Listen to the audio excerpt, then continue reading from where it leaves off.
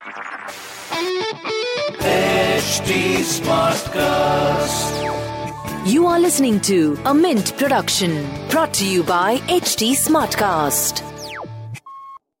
Hi, Why Not Mint Money is a daily podcast on personal finance that helps you get smart about managing money. We help you understand basic money concepts to keep you from making bad money mistakes. Why Not Mint Money is your one-stop solution to money matters.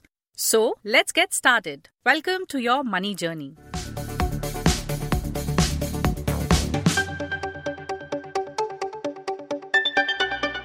The COVID-19 pandemic has shown us that life is uncertain.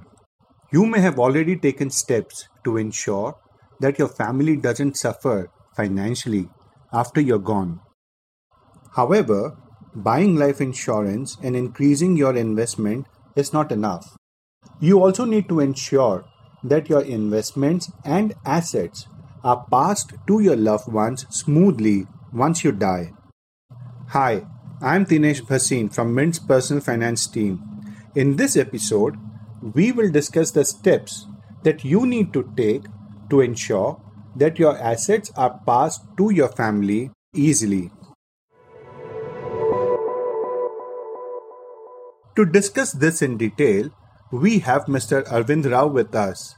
He is a chartered accountant and also a certified financial planner.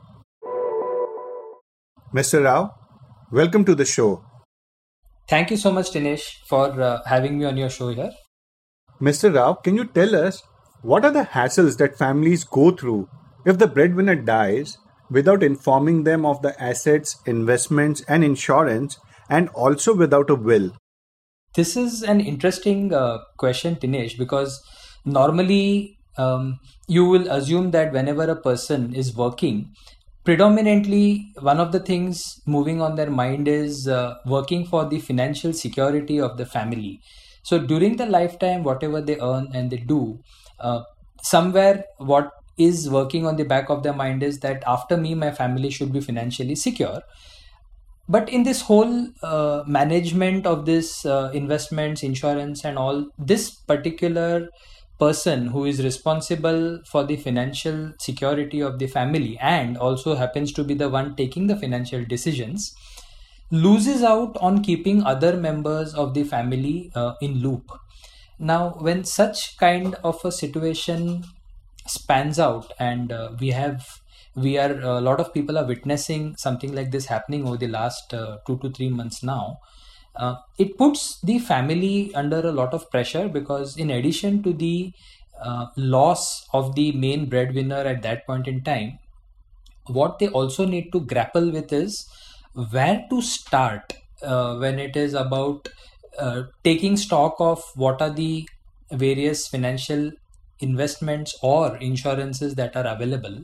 And without any guide in front of them, it really puts the family in a tight spot because we've seen some situations wherein, see, as long as it is money to be taken or claimed is one, but we have come across instances, and I'm very sorry to say this, but there have been times when families have been approached by people saying that the one who passed away actually owed him or her some money, and the family is in no way to counter check whether this claim was actually right. And sometimes the claimant happens to be someone they know, and it becomes difficult for them to refuse this claim to him. And you never know, maybe they are paying money to someone who was actually not liable to receive it. So I think a person who is the finance controller of the family and who truly loves and is wanting to secure his family's interest, the least they should do is to have another family member, or if not a member, at least have something in writing which will make the family aware of the entire accounts, assets, insurance policies, anything that they might have done in the financial space to be available to their family. So can you tell us a few basic things that the breadwinner should do to ensure assets are smoothly passed on to the family after he's gone? Yes. So Tinesh, let me put it in very simple terms. Step one, and this is the most important and difficult step. I say it is difficult because many people, especially the ones who are under age 40, think that this step one is something that is not meant for them. And I think our listeners might have taken a guess here. I'm talking about having a will done. And I'm not talking about the will to be made merely because it is a document that comes into effect after somebody dies, but I'm mostly referring to a will as an inventory document. So the moment in this step one, when we are asking people to make a will, I'm strongly suggesting that people should look at this document as the one master list which lists down anything and everything. So it should include things like bank accounts, insurance policies, mutual funds, demat accounts, anything else that has an investment component to it. It should also include things like lockers, personal assets like cars, and we often ignore other assets which are not financial ones. So for example, one may have let's say for example a liquor collection, or maybe some art pieces that they have. So everything should be listed in this will, clearly demarcating what goes to whom and in what proportion, so that there is no ambiguity in it. Second step would be that once you have made this master list and the will, and you have also indicated what should go to whom, it is important to link nominations for all these financial accounts and investments to the ones which have been given in the will.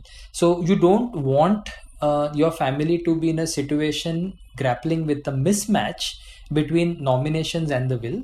But having said this, I would also want to update our listeners with that there have been n number of judicial precedents now where it has been held that nominee is only a trustee, and in most cases the will is what supersedes the claim of the legal heir. So just in case that we are on the same page, it is important to align the nominations to the will.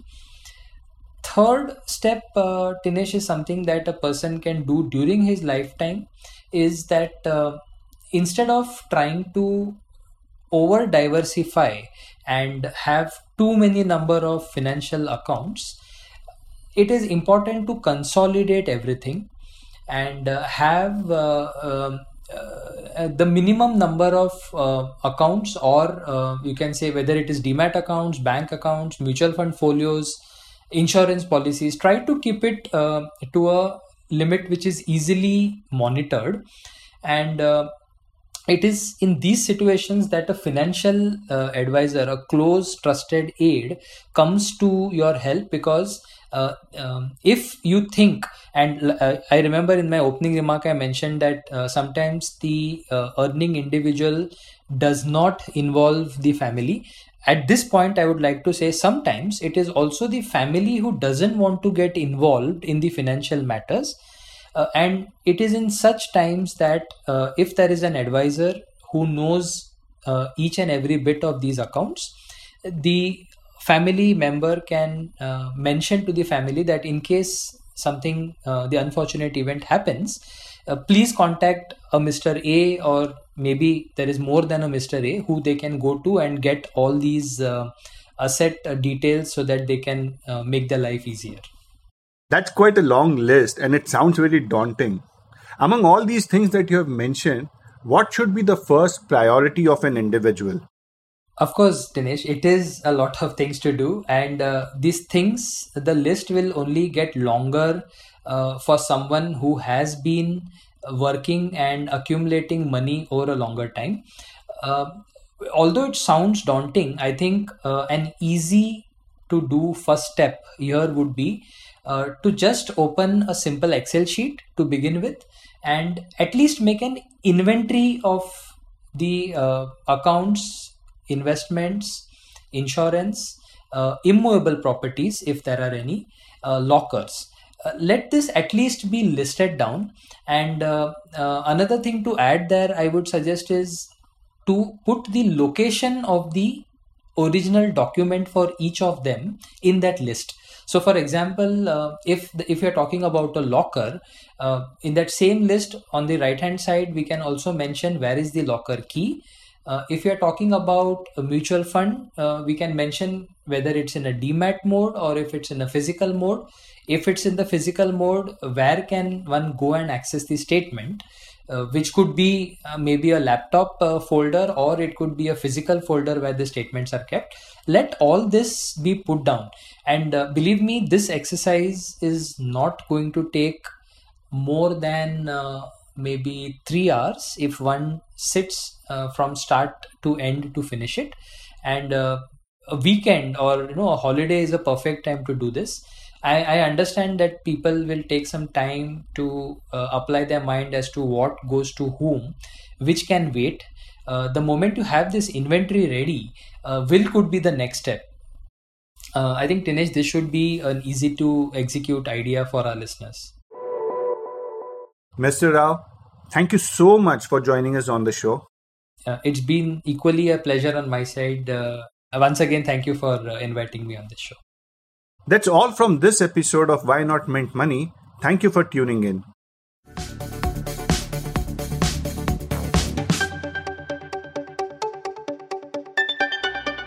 Thanks for listening in. We're also available on livemint.com. And if you're old school, then do pick up a copy of Mint for some insightful coverage. If you have any questions you want us to address, do reach us out at HT Smartcast. We are present on Twitter, Facebook, and Insta. And if you want to connect over email, write into us at mintmoney@livemint.com. Until next time, it's bye-bye. This was a Mint production brought to you by HT Smartcast. HT Smartcast.